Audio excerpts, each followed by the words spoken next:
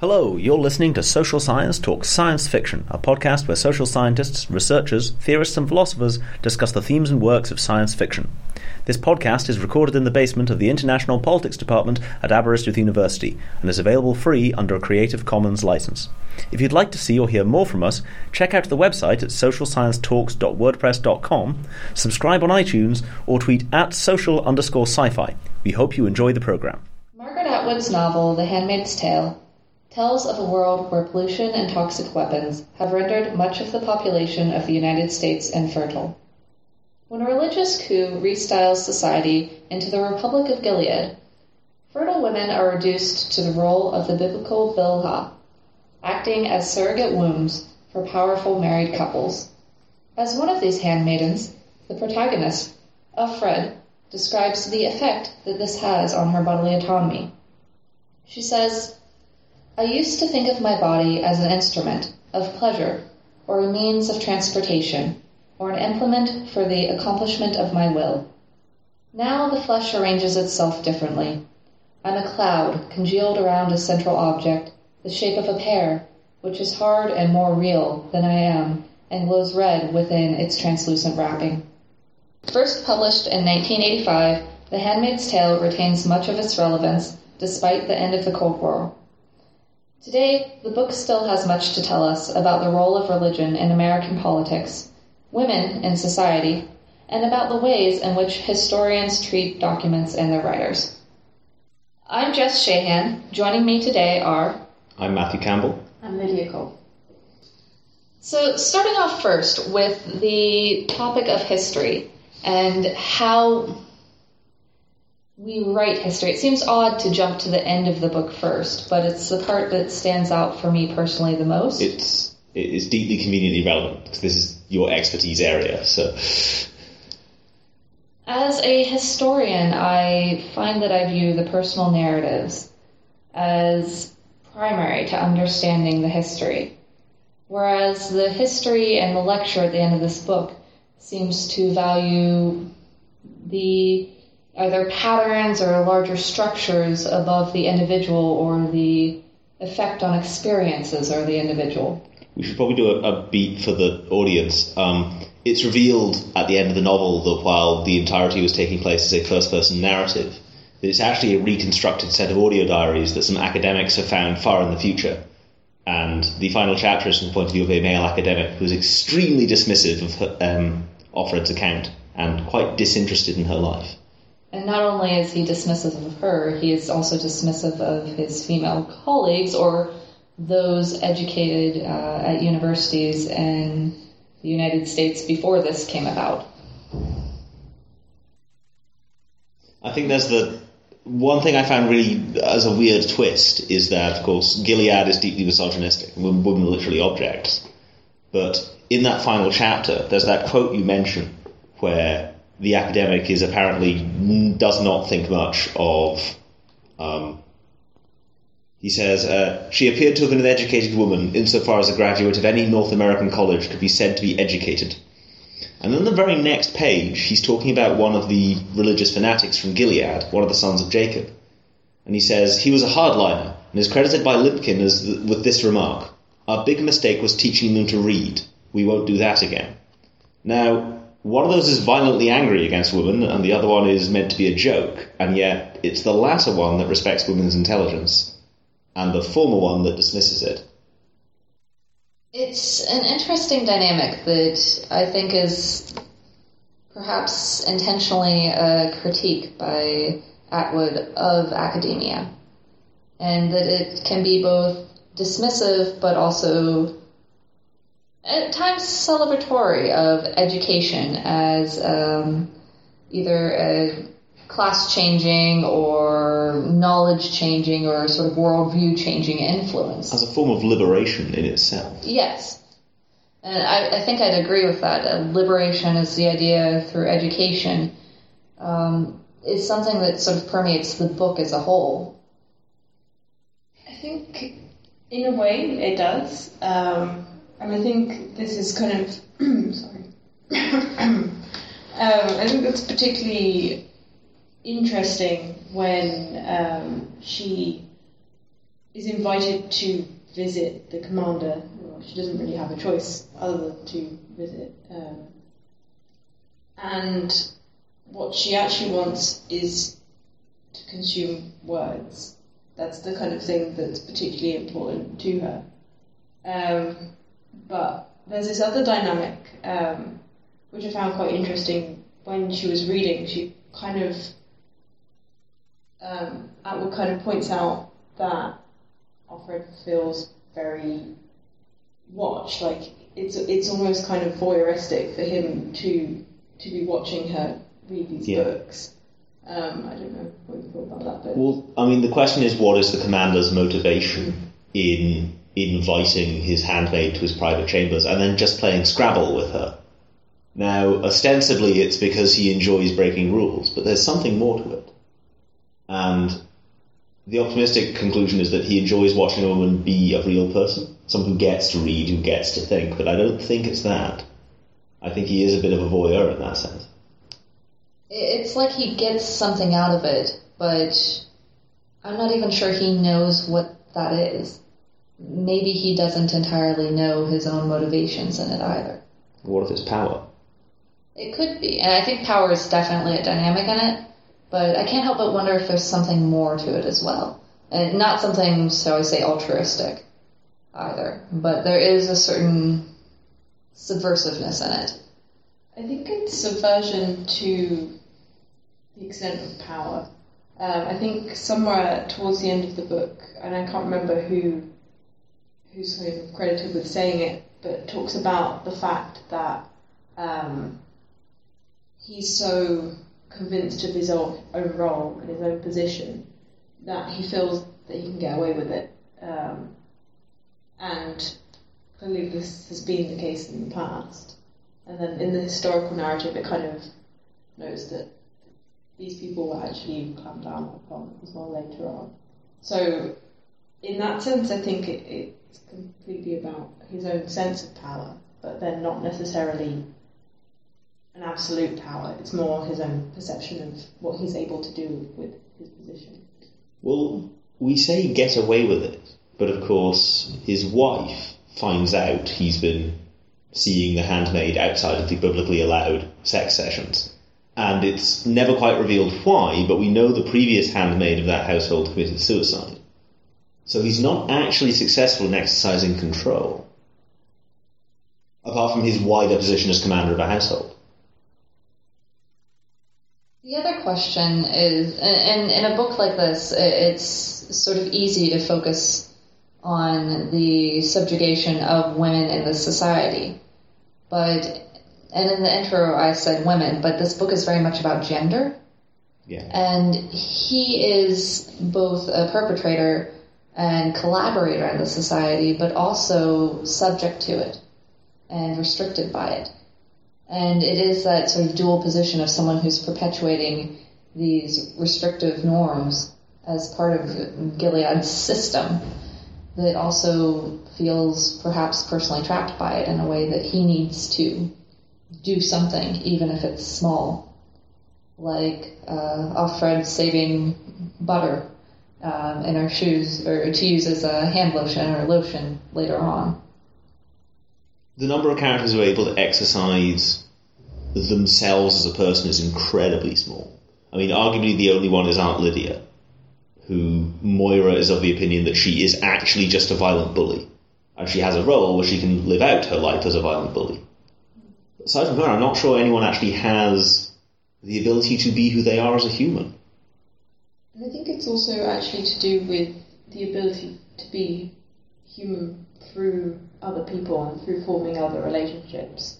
So with the commander, the thing he kind of misses is true felt passion. And I think it kind of comes through in other ways when the handmaids are talking to each other in whispers, and there's that kind of need to say something to someone else and kind of understand them back. So yeah, I think that kind of removal of relationships in any other form than is prescribed by the state is quite Absolutely. There's also the section where they steal packets of sugar to feed to Moira for no other reason than it's something they can do. They feel like it's something they could have done for her against the system. And it's interesting the way in which these interpersonal relationships also affect the course of the narrative. Because it's those connections earlier on that sort of get revisited. The, should I say, state-sanctioned, what would you call it? Brothel, I guess. Jezebels. Yeah, the Jezebels. That particularly stood out to me because it's hinted throughout the book of what happens to her friend. And then when they reconnect, it's sort of this rushed, hurried thing.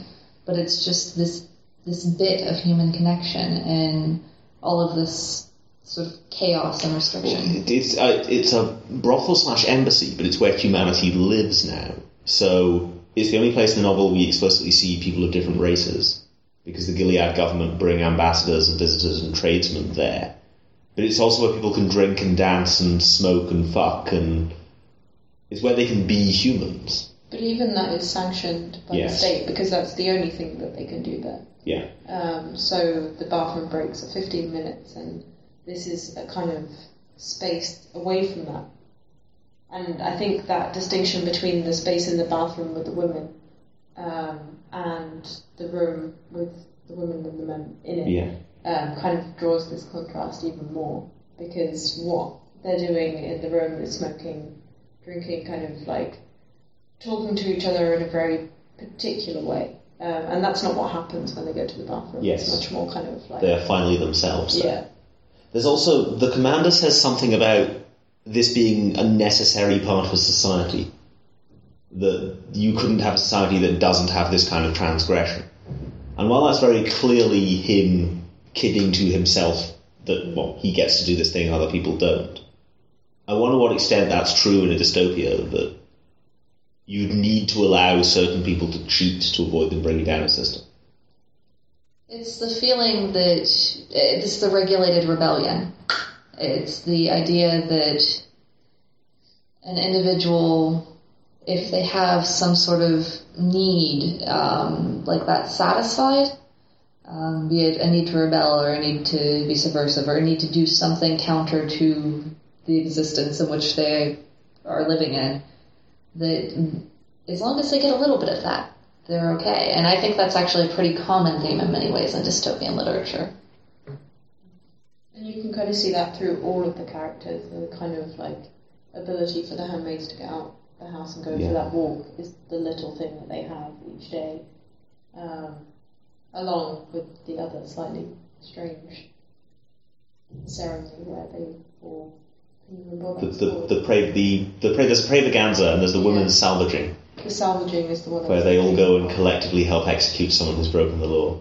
But this is that was pretty nice. The classic trick of the police state from fiction to fact is you don't know whether you can trust the person you're talking to. And that's something that Atwood portrays very well, is you never quite encounter a true fanatic, but you almost never encounter anyone the protagonist can actually trust. Even when the handmaids are away on their walk doing their shopping, they don't know who they're talking to.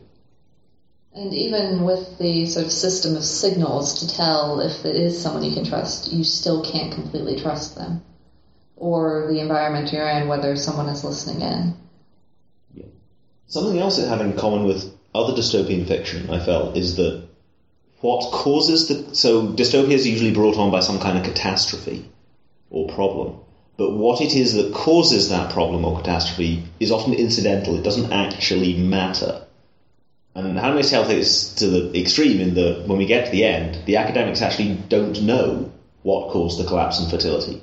They make several interesting guesses, which would appear to be perhaps wrong.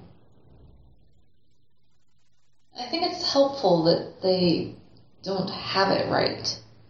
I think it's a useful illustration that in looking back at history, there's so much we don't know, and so much we can't know as fact. And I think that's a reminder that is perhaps too often needed. But at the same time, that held in contrast with the way that women in the society are blamed for the fertility issues, I think is also important. Yes. And the men aren't questioned in this way. It must be the women that are the problem that's presumed. Whereas it could very easily be, and it's suggested at points, that the fertility issue is actually on the men's side of things. Well, it's played out very cleverly in that in public it's the failure of the handmaid, and if she cannot produce children after 3 tries, she is an unwoman. And yet in private, characters are all subtly aware that this might not be... It may be a male problem, but of course they don't do anything to disrupt the system. They come up with secret ways to get around it. And it's only right at the end we discover that actually there's a decent chance that the commanders are just infertile due to a bioweapon problem. And at the same time, it's also presumed to be either or. It's either women or the men, not something that could be affecting everyone. But it's the understanding of how it happened that is never really clarified. And I think that's actually a good thing in many ways. That leaving that vague actually helps the narrative be more almost relatable. Also, if you made it specific, the reader would be able to reassure themselves that it couldn't happen in our society. If you make the disaster something specific, you can go, oh no, well, we don't have that problem, so it's fine. I mean, most of the problems were precisely chosen because they were problems of the modern age, and kind of issues of pollution, and nuclear weapons, and all these kind of things could possibly, in your mind, cause this thing. So let's be honest, for me as an American reading this book, during this election season, this is terrifying. It is absolutely terrifying. So when we first started reading this, I tried cracking a joke. I realised it wasn't a joke because it's just too close to the bow. And then there was this line, which is this book was easier to read before it was one Cruz presidency away from happening. And then I thought, a Carson presidency, or hell, a Trump presidency. And I mean, it would have been frighteningly real at the time, but it still has an incredible... There was that Margaret Atwood quote you found that said that the difference between speculative fiction and sci-fi is that speculative fiction is about what we can already do. Now, if you look at the dystopias like 1984 and Brave New World, they were written at times when the instruments of control and science that those governments use were beyond the ability of humanity when those books were written. And indeed, with Brave New World, it probably still is. That's not the case with Handmaid's Tale. Everything they do in Handmaid's Tale is completely doable, and that makes it scary. It just feels so real and so potentially possible in many ways that reading this book personally was very difficult. And I think you mentioned it was for you too, Lydia. Yeah, I think particularly the beginning of the book, where Atwood kind of sets out the society and what's happened. I think the word that I would use would be bleak, because there's no opportunity, there's no hope, there's no resistance. What you get is a very mundane description of what she does day to day, and it's not pleasant. But I think the thing that struck me most, not to take it too much away from the US presidential election, was the kind of chimes it had with other ways in which women's bodies are controlled and aren't really talked about, or are talked about but somehow don't seem to be sticking. So recently, the kind of birth control reports linking kind of birth control to depression. This is something that has been listed on the side effects of every birth control known to man since birth control was a thing. But yeah, it's suddenly again a big report. I was actually really hoping that this would come up because it's the issue with side effects of a very commonly prescribed, or should I say, type of medicine, type of pill, be it the combined pill or the progesterone only, and yet it's taken so long to have women's complaints about it being taken seriously. Whereas there have been complaints since it came out, and that there's this attitude amongst doctors that, oh, it's just you, or you need to find the right pill, but you should definitely stay on it, or the benefits will outweigh the problems, or it'll settle down. All of those things that women are told, and those sort of subtle methods of influencing or controlling decisions. And while I think the birth control pill is a great invention, and it's a wonderful thing,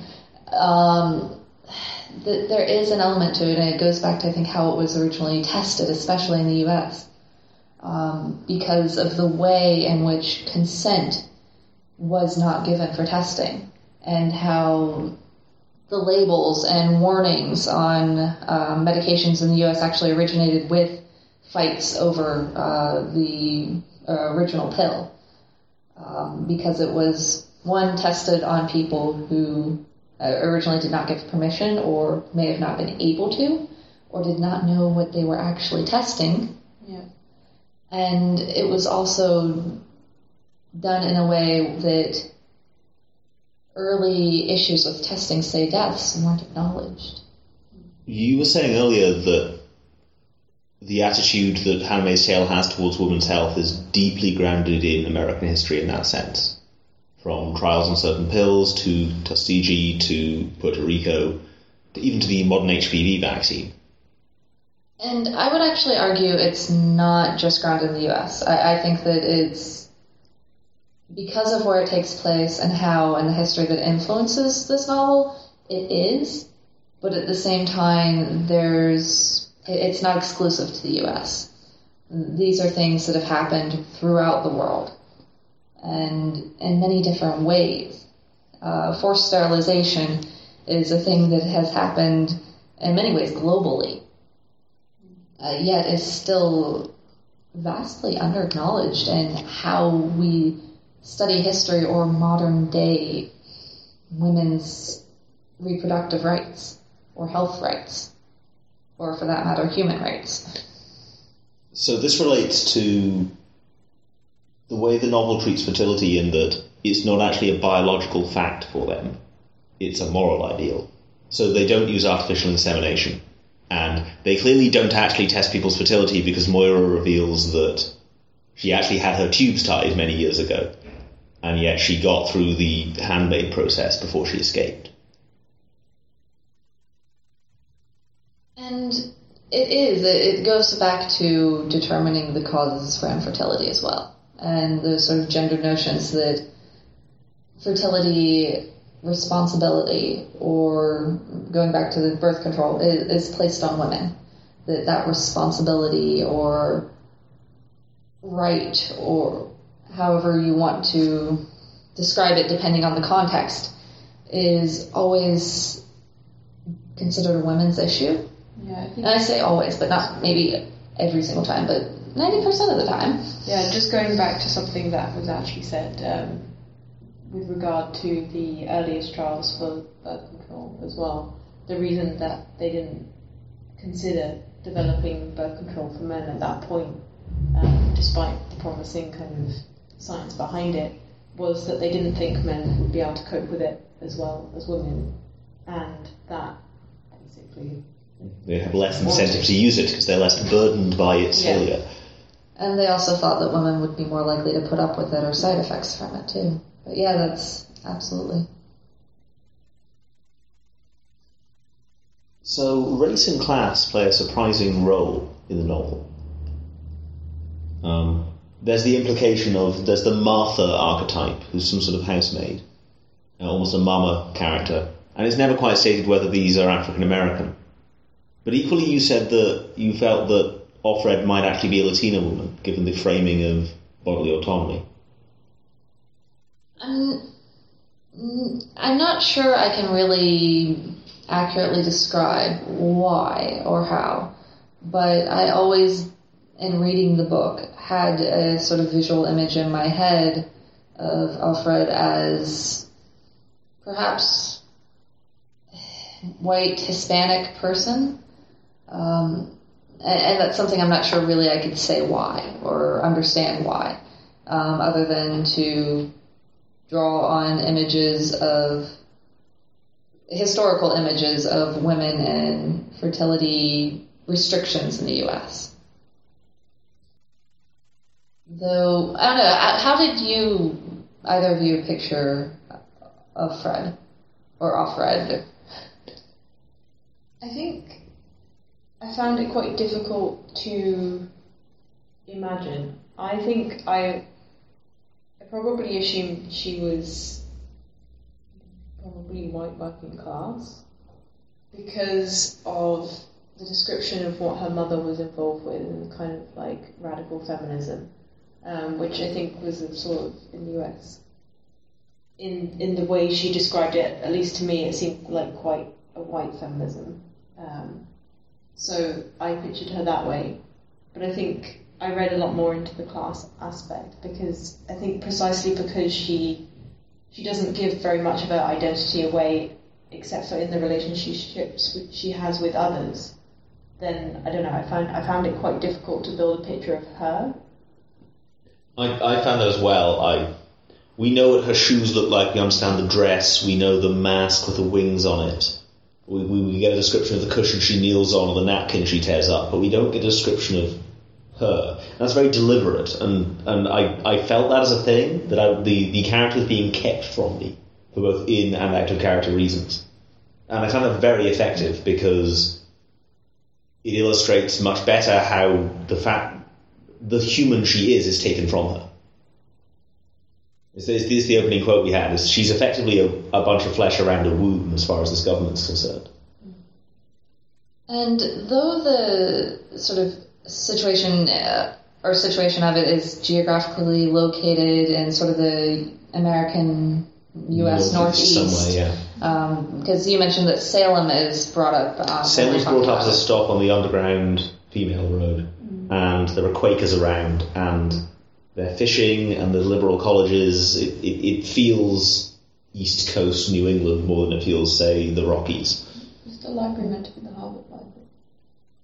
Oh no, I didn't notice that. Maybe it is. That was kind of the sense. Okay. It's interesting because, like, for me, it always felt like the geography of it, the locationality was shifting as I read it. Different parts of it felt pulled from different areas. At times it felt, maybe Midwestern, like Chicago. At times it felt Southern, like when they're talking about the heat and the long dresses. And at times it felt sort of more Northeastern. And I think that's probably where it ended up being located for me. That's true. I hadn't considered that because her mother and her protests feel Chicago or New York, and yet going on walks with your baskets to the fishmongers feels Southern. You're right. I think it also plays on perhaps stereotypes of femininity in different regions historically as well. But it's interesting because it feels in some ways almost the generic, made-up American town that you might see in a TV series. But I think part of that is also that the place is almost so unrecognisable and unknown to the protagonist that it's quite difficult again to locate except through these different cues, like you say, the weather or the hotel what they're eating, or kind of these things which actually are kind of a little bit obscure and could be found in many places, which actually has the interesting effect of making it much more universal as a novel.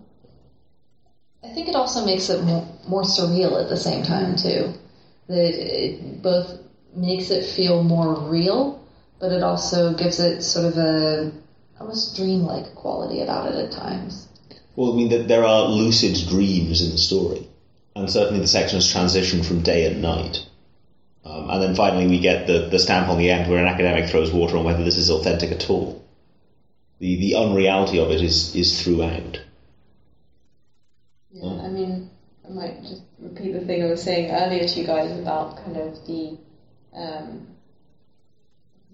psychologist and kind of historian of Holocaust testimony, and he recounts this really interesting discussion he had upon watching a testimony with a group of historians, where the woman recounts how she saw 4 chimneys kind of bursting into flames at, I think it's Auschwitz, and the historians say, well, this can't be true because this isn't what happened according to fact, and they discount the whole testimony because of this.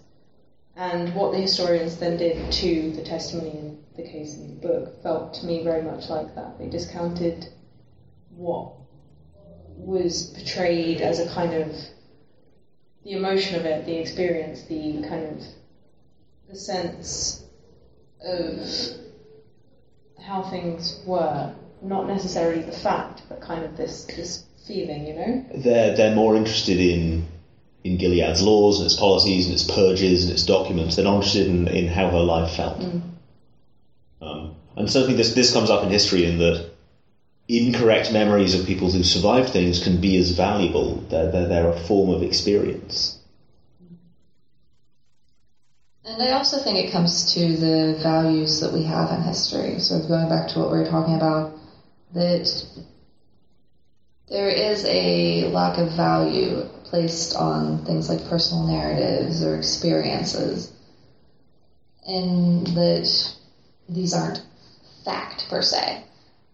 Whereas the value in them is both in their experiential nature, but also in how they're told.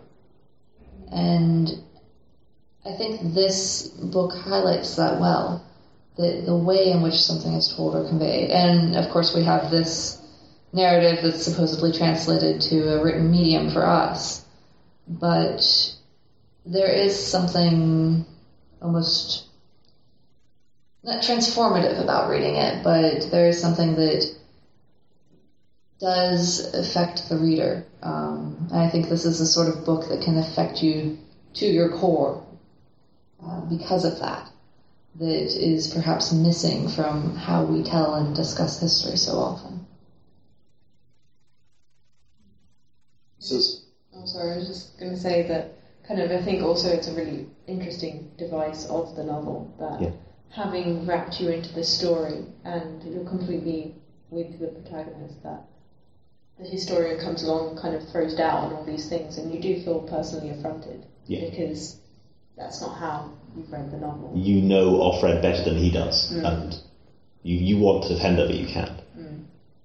And at the same time, even in talking about this, we each have our own readings and our own interpretations of her, and in the ways which we relate to her, based in part on our own experiences and probably what we were doing or thinking even while we read this novel. And I know mine is very much skewed sort of historically and American. At the same time, it probably overlooks aspects of her existence. And I wonder if there's anything that stands out that we have overlooked in talking about this. I know that's a difficult question, but it just makes me think, reflectively, what have I overlooked? So something we've yet to lean on is that significant sections of the book are actually flashbacks to her relationship with her husband. And this is a part of her identity which Gilead denies. Gilead doesn't recognise her and Luke's marriage because Luke had previously been married and thus divorce is a sin, and so they're not really a relationship. And I think the 2 points this becomes interesting is that this is where Offred presents us with actual love. And we don't really see it anywhere else in the novel. She might have love with Nick, but certainly the commander and her wife don't love each other, and the commander doesn't love Offred. But the other place that becomes interesting to me is a government denying the validity of someone's relationship. Not because the emotions are unreal, but because they don't like the officialness of the piece of paper the relationship's written on. And this is deeply relevant to our society, from the banning on mixed marriages in different countries to the modern fight for gay rights. Also to the tax breaks for married couples and kind of the need to be married in terms of it still comes into a lot of child kind of support law. If you don't have a marital partner and then they up and leave, then there's not much you can do about it if they leave the country. And there's something about the utility of marriage. And yes, there's a lot of things that you can sort of do through other legal means and other legal documents. But at the same time, it's very difficult to do. It's oftentimes a lot of hassle, really, to set up those agreements for, say, a civil marriage without the term marriage or marriage being involved or union or anything through the standard systems we have. But yet so many couples have been forced to do that.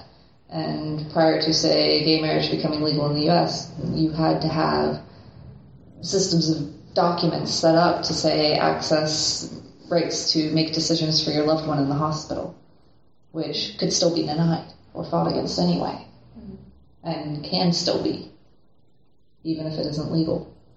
One of the interesting things I found in the book as well was that even though kind of we have these flashbacks of her kind of talking about her relationship and her marriage with Luke and kind of imagine this to be quite a happy thing, the two kind of primary women, I guess, in her life are quite anti-marriage. There's Moira and her mother.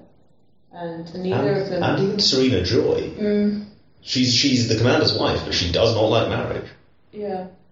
And we just wondered what you guys thought about that as well, because it just kind of occurred to me when we were speaking that, yeah, particularly her mother and Moira were against her kind of... Are they anti-marriage because they're pro-woman? So her marriage to Luke is a relationship of love, right? But the fact that they are married is a side part to that. What makes them happy is each other and their daughter. Marriage is, as was pointed out, it's the legal framework by which you get other benefits. I wonder if that question also sets a bit of a false dichotomy there, though, in that marriage for legal rights and love don't necessarily have to be exclusive things. At the same time, though, her daughter also, I think, plays into it, and the decision to be married, too. And that's one thing we have overlooked, is the role of her daughter. Though we don't really see her much in the book, except through certain flashbacks. It's one of those sort of things that seems to ground her throughout the book. And that connection to family seems to be sort of the primary thing that characterizes her prior to all of these changes she's had to deal with in the world around her. Yeah, I mean, I guess maybe more what I was getting at is that there was more consistency in her relationships with women than with her husband. So with her husband, there were a few grey areas of kind of, well, is this really the right thing for me? And one of those is kind of because when they started dating, then he was still married. And also after the regime kind of starts changing things and she gets fired from her job, he kind of says something to the effect of, oh, well, at least you still have me, which he's trying to be supportive, but is also still kind of like a really subtle critique of that time as well. Because it's almost like he's trying to be reassuring, but he just doesn't really get it. Yeah. The fact that his humanity is not under attack means that he misses what it is Offred has lost. And I'm calling her Offred despite the fact that's the name the regime gave her. Yeah. He doesn't understand what the protagonist has lost because he hasn't lost anything. And he doesn't understand how that's going to shift his relationship. Realistically, to him, it might mean just a bit less income, whereas to her, it means physical even freedom, but also financial stability, financial freedom. And I think that you make a good point, especially about those connections to women. And I think I would add in her daughter as one of those connections, because there isn't that uncertainty in that relationship. Her daughter is her daughter, and it feels consistently that she would do anything she could to get her back. Slightly odd correction. It's actually the protagonist who says we still have each other. Oh, really? We still have each other, I said. It was true. Then why did I sound, even to myself, so indifferent? So, Luke, I want to ask you now. What I need to know is, was I right? Because we never talked about it. By the time I could have done that, I was afraid to. I couldn't afford to lose you. But yeah, so... she says it, but she doesn't believe it, but right? to the effect that it kind of calls into question the fact that's that not enough. It wasn't even up for discussion. Yeah. And maybe it couldn't be. But I think, that's also something that I think bothers the protagonist about that relationship. He's also the completely untied end of the story.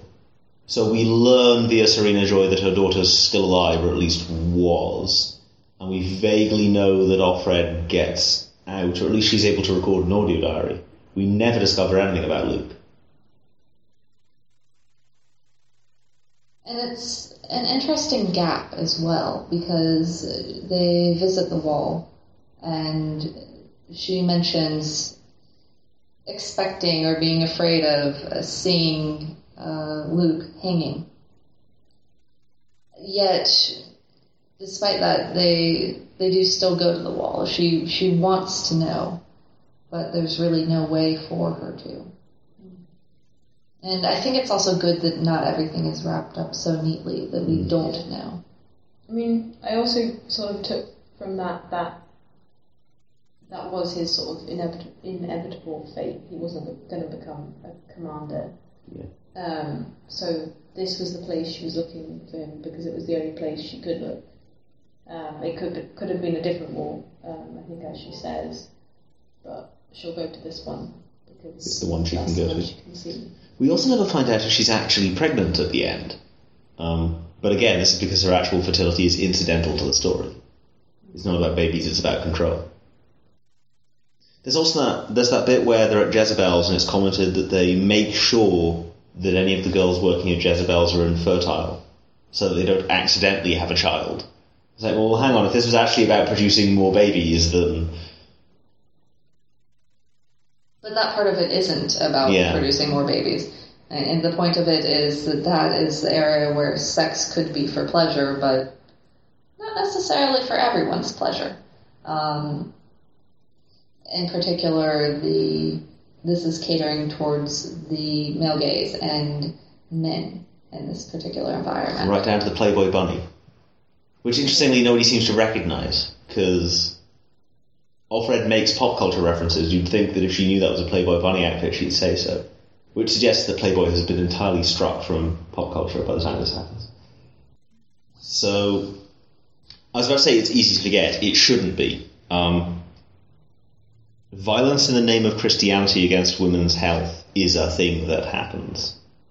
And part of what makes Gilead so realistically possible is that this is a battleground. We never quite discover the denomination that the sons of Jacob are meant to have been, but this is a realistic enemy. And at the same time, the sort of valuing of women's fertility. It feels like this narrative has a lot of ties or influences from the protests and bombings and murders of people who have worked in clinics that perform abortions. From 1977 to 2015, there were 42 bombings and 11 murders at American abortion clinics. Wasn't there also one quite recently? There was one very recently of a doctor who was one of the few doctors in the country left able to perform a particular type of procedure, which at that point seems like targeted assassination. Well, there was, and Rachel Maddow actually has a very interesting piece on this, discussing the domestic terrorism that is associated with this type of violence, of publishing pictures, names, addresses, the addresses of doctors' children or grandchildren, the schools they go to, and putting those things on flyers and handing them out as if, inciting to violence. It's not like inciting, it absolutely is. These people are not pro-life, they are pro-control. Even on a more kind of like mundane level, like protesting outside an abortion clinic and that kind of act of violence against somebody who's making quite a presumably difficult decision is... And the understanding that these clinics are multifunction and that the person going in there might just be going in for an STI test or to get birth control pills or just even for a pap smear. And the fake clinics, which, while less overtly violent, are just disturbing, as well as legislative. And this is where, okay, we look at the violence and the guns, but if we look at legislative attempts to restrict abortion in Europe and North America and everywhere, that's possibly the closest we get. I mean, I think it was Virginia that had the forced ultrasounds. It's the invasion of one's body before you could actually obtain an abortion, and the mandatory waiting periods, which financially disadvantage women, especially as more clinics close and women have to travel further and further to access services.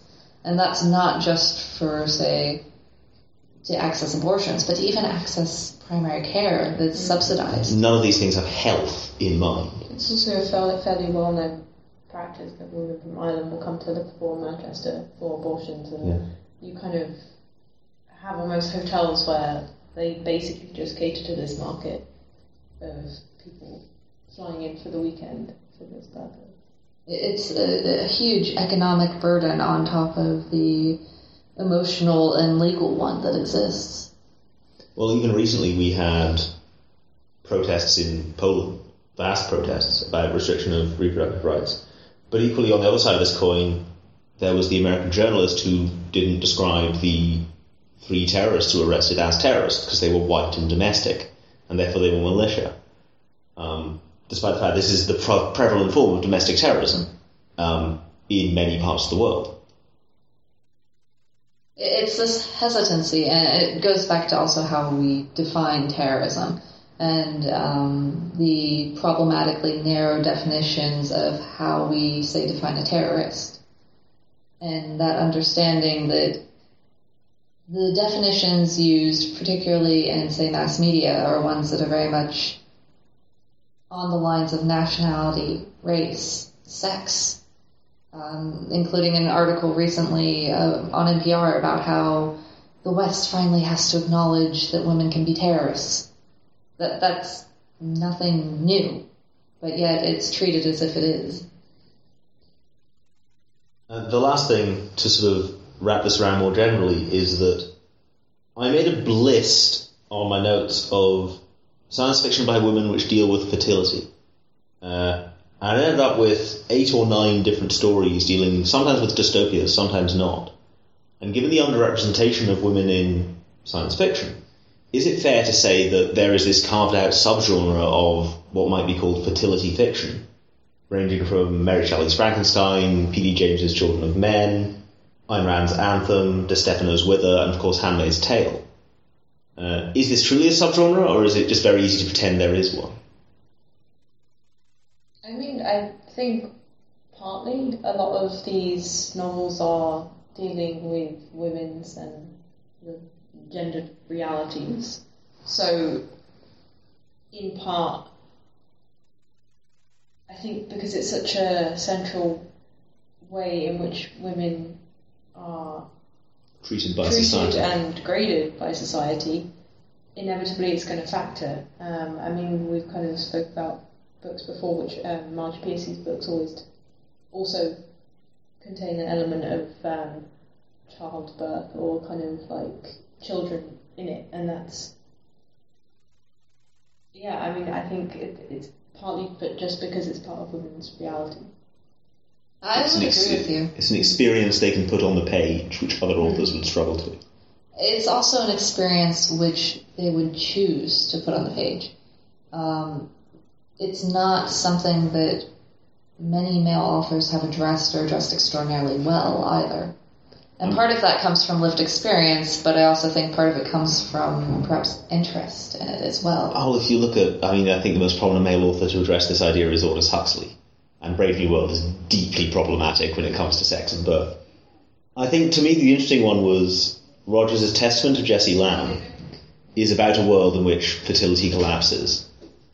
Jessie Land, the central character, the solution that's posited is that there will be these comatose women called sleeping beauties who will be artificially inseminated, and they will lie in comas just producing babies. And the central character, Jessie Land, decides that she wants to become one of these sleeping beauties. And the other people in her life demand that she doesn't. Now, I was initially very disturbed by this image of a world in which the value of a woman is as a comatose baby factory. But equally, if you compare it to Handmaid's Tale, the question is, does the woman at the centre of this story want to use her body to produce another child? And the society tries to make that decision for her. And so in that respect, Handmaid's Tale and Jessie Land are actually very close together, despite being weird opposites in terms of what happens to women in them. However, I think there's one really key difference there, and the daughter. She has a daughter already. She desperately wants her daughter back. And I think that takes precedence over anything about having another child. Having another child is just a potential way to live longer in this world for her. And maybe to see her daughter at some point, or get more news, or get her daughter back. Because there are also choices in this world. Like, she makes the choice of self-preservation, in a sense, because in her role, it's not particularly pleasant, and she describes that in great detail in the first 100 pages, but to the extent that she's doing this, then she's staying alive, and she's able to perhaps grab bits of news where she can. It's the sort of situations that we don't know we can survive until we've been through them. And I guess that goes back to the sort of academic historian bit at the end of there is this sort of sense of judgment over her. And it's not done in an empathetic way. It's done in a very supposedly neutral way that really doesn't end up being all that neutral. She makes the decision she needs to, that she feels she needs to survive in this world. It's one of those tales where you get brought along with the narrator rather than thinking about their decisions. It's sort of, it is what it is. Yeah, and I think this effect is almost heightened by the discussion of the two commanders that could possibly be in the story, where he's describing the kind of powers and the role and the influence they had, and it's almost kind of, I don't want to say celebratory, but the way, the detail and the esteem with which he describes esteems the word, their achievements. I mean, they're historically significant to him, I guess. It's almost as if he's trying to turn it into a great man history. That certainly appears to be. It reminds me very much of how people talk about the skills of the Nazis. Weren't the propagandists clever? Wasn't their strategy smart? And that's true, and we should recognise that. But this academic is recognising that cleverness by discounting the testament of a woman. And he only knows about these people because of this woman's testament. And through presenting the testimony as if it's the story, and then the research around it is all about the other characters, particularly the male ones. And it's interesting that comes at the end of the book, because that's at the point where you want to know more. I mean, by that point in the book, you are so emotionally invested in the narrator that you want to know if she's okay. Like, I read that last section hoping for just one little tiny tidbit. Just give me a sentence here. Tell me, did she make it out? Did she ever find her daughter? Any of those things. Did she survive? It's almost worse than getting the bad ending, right? Yeah, it leaves you wondering, and it's one of those books that sort of leaves you reeling, I'd say. That seems like a good place to finish it then. Thanks very much for listening, and next month we'll be doing Foundation by Isaac Asimov.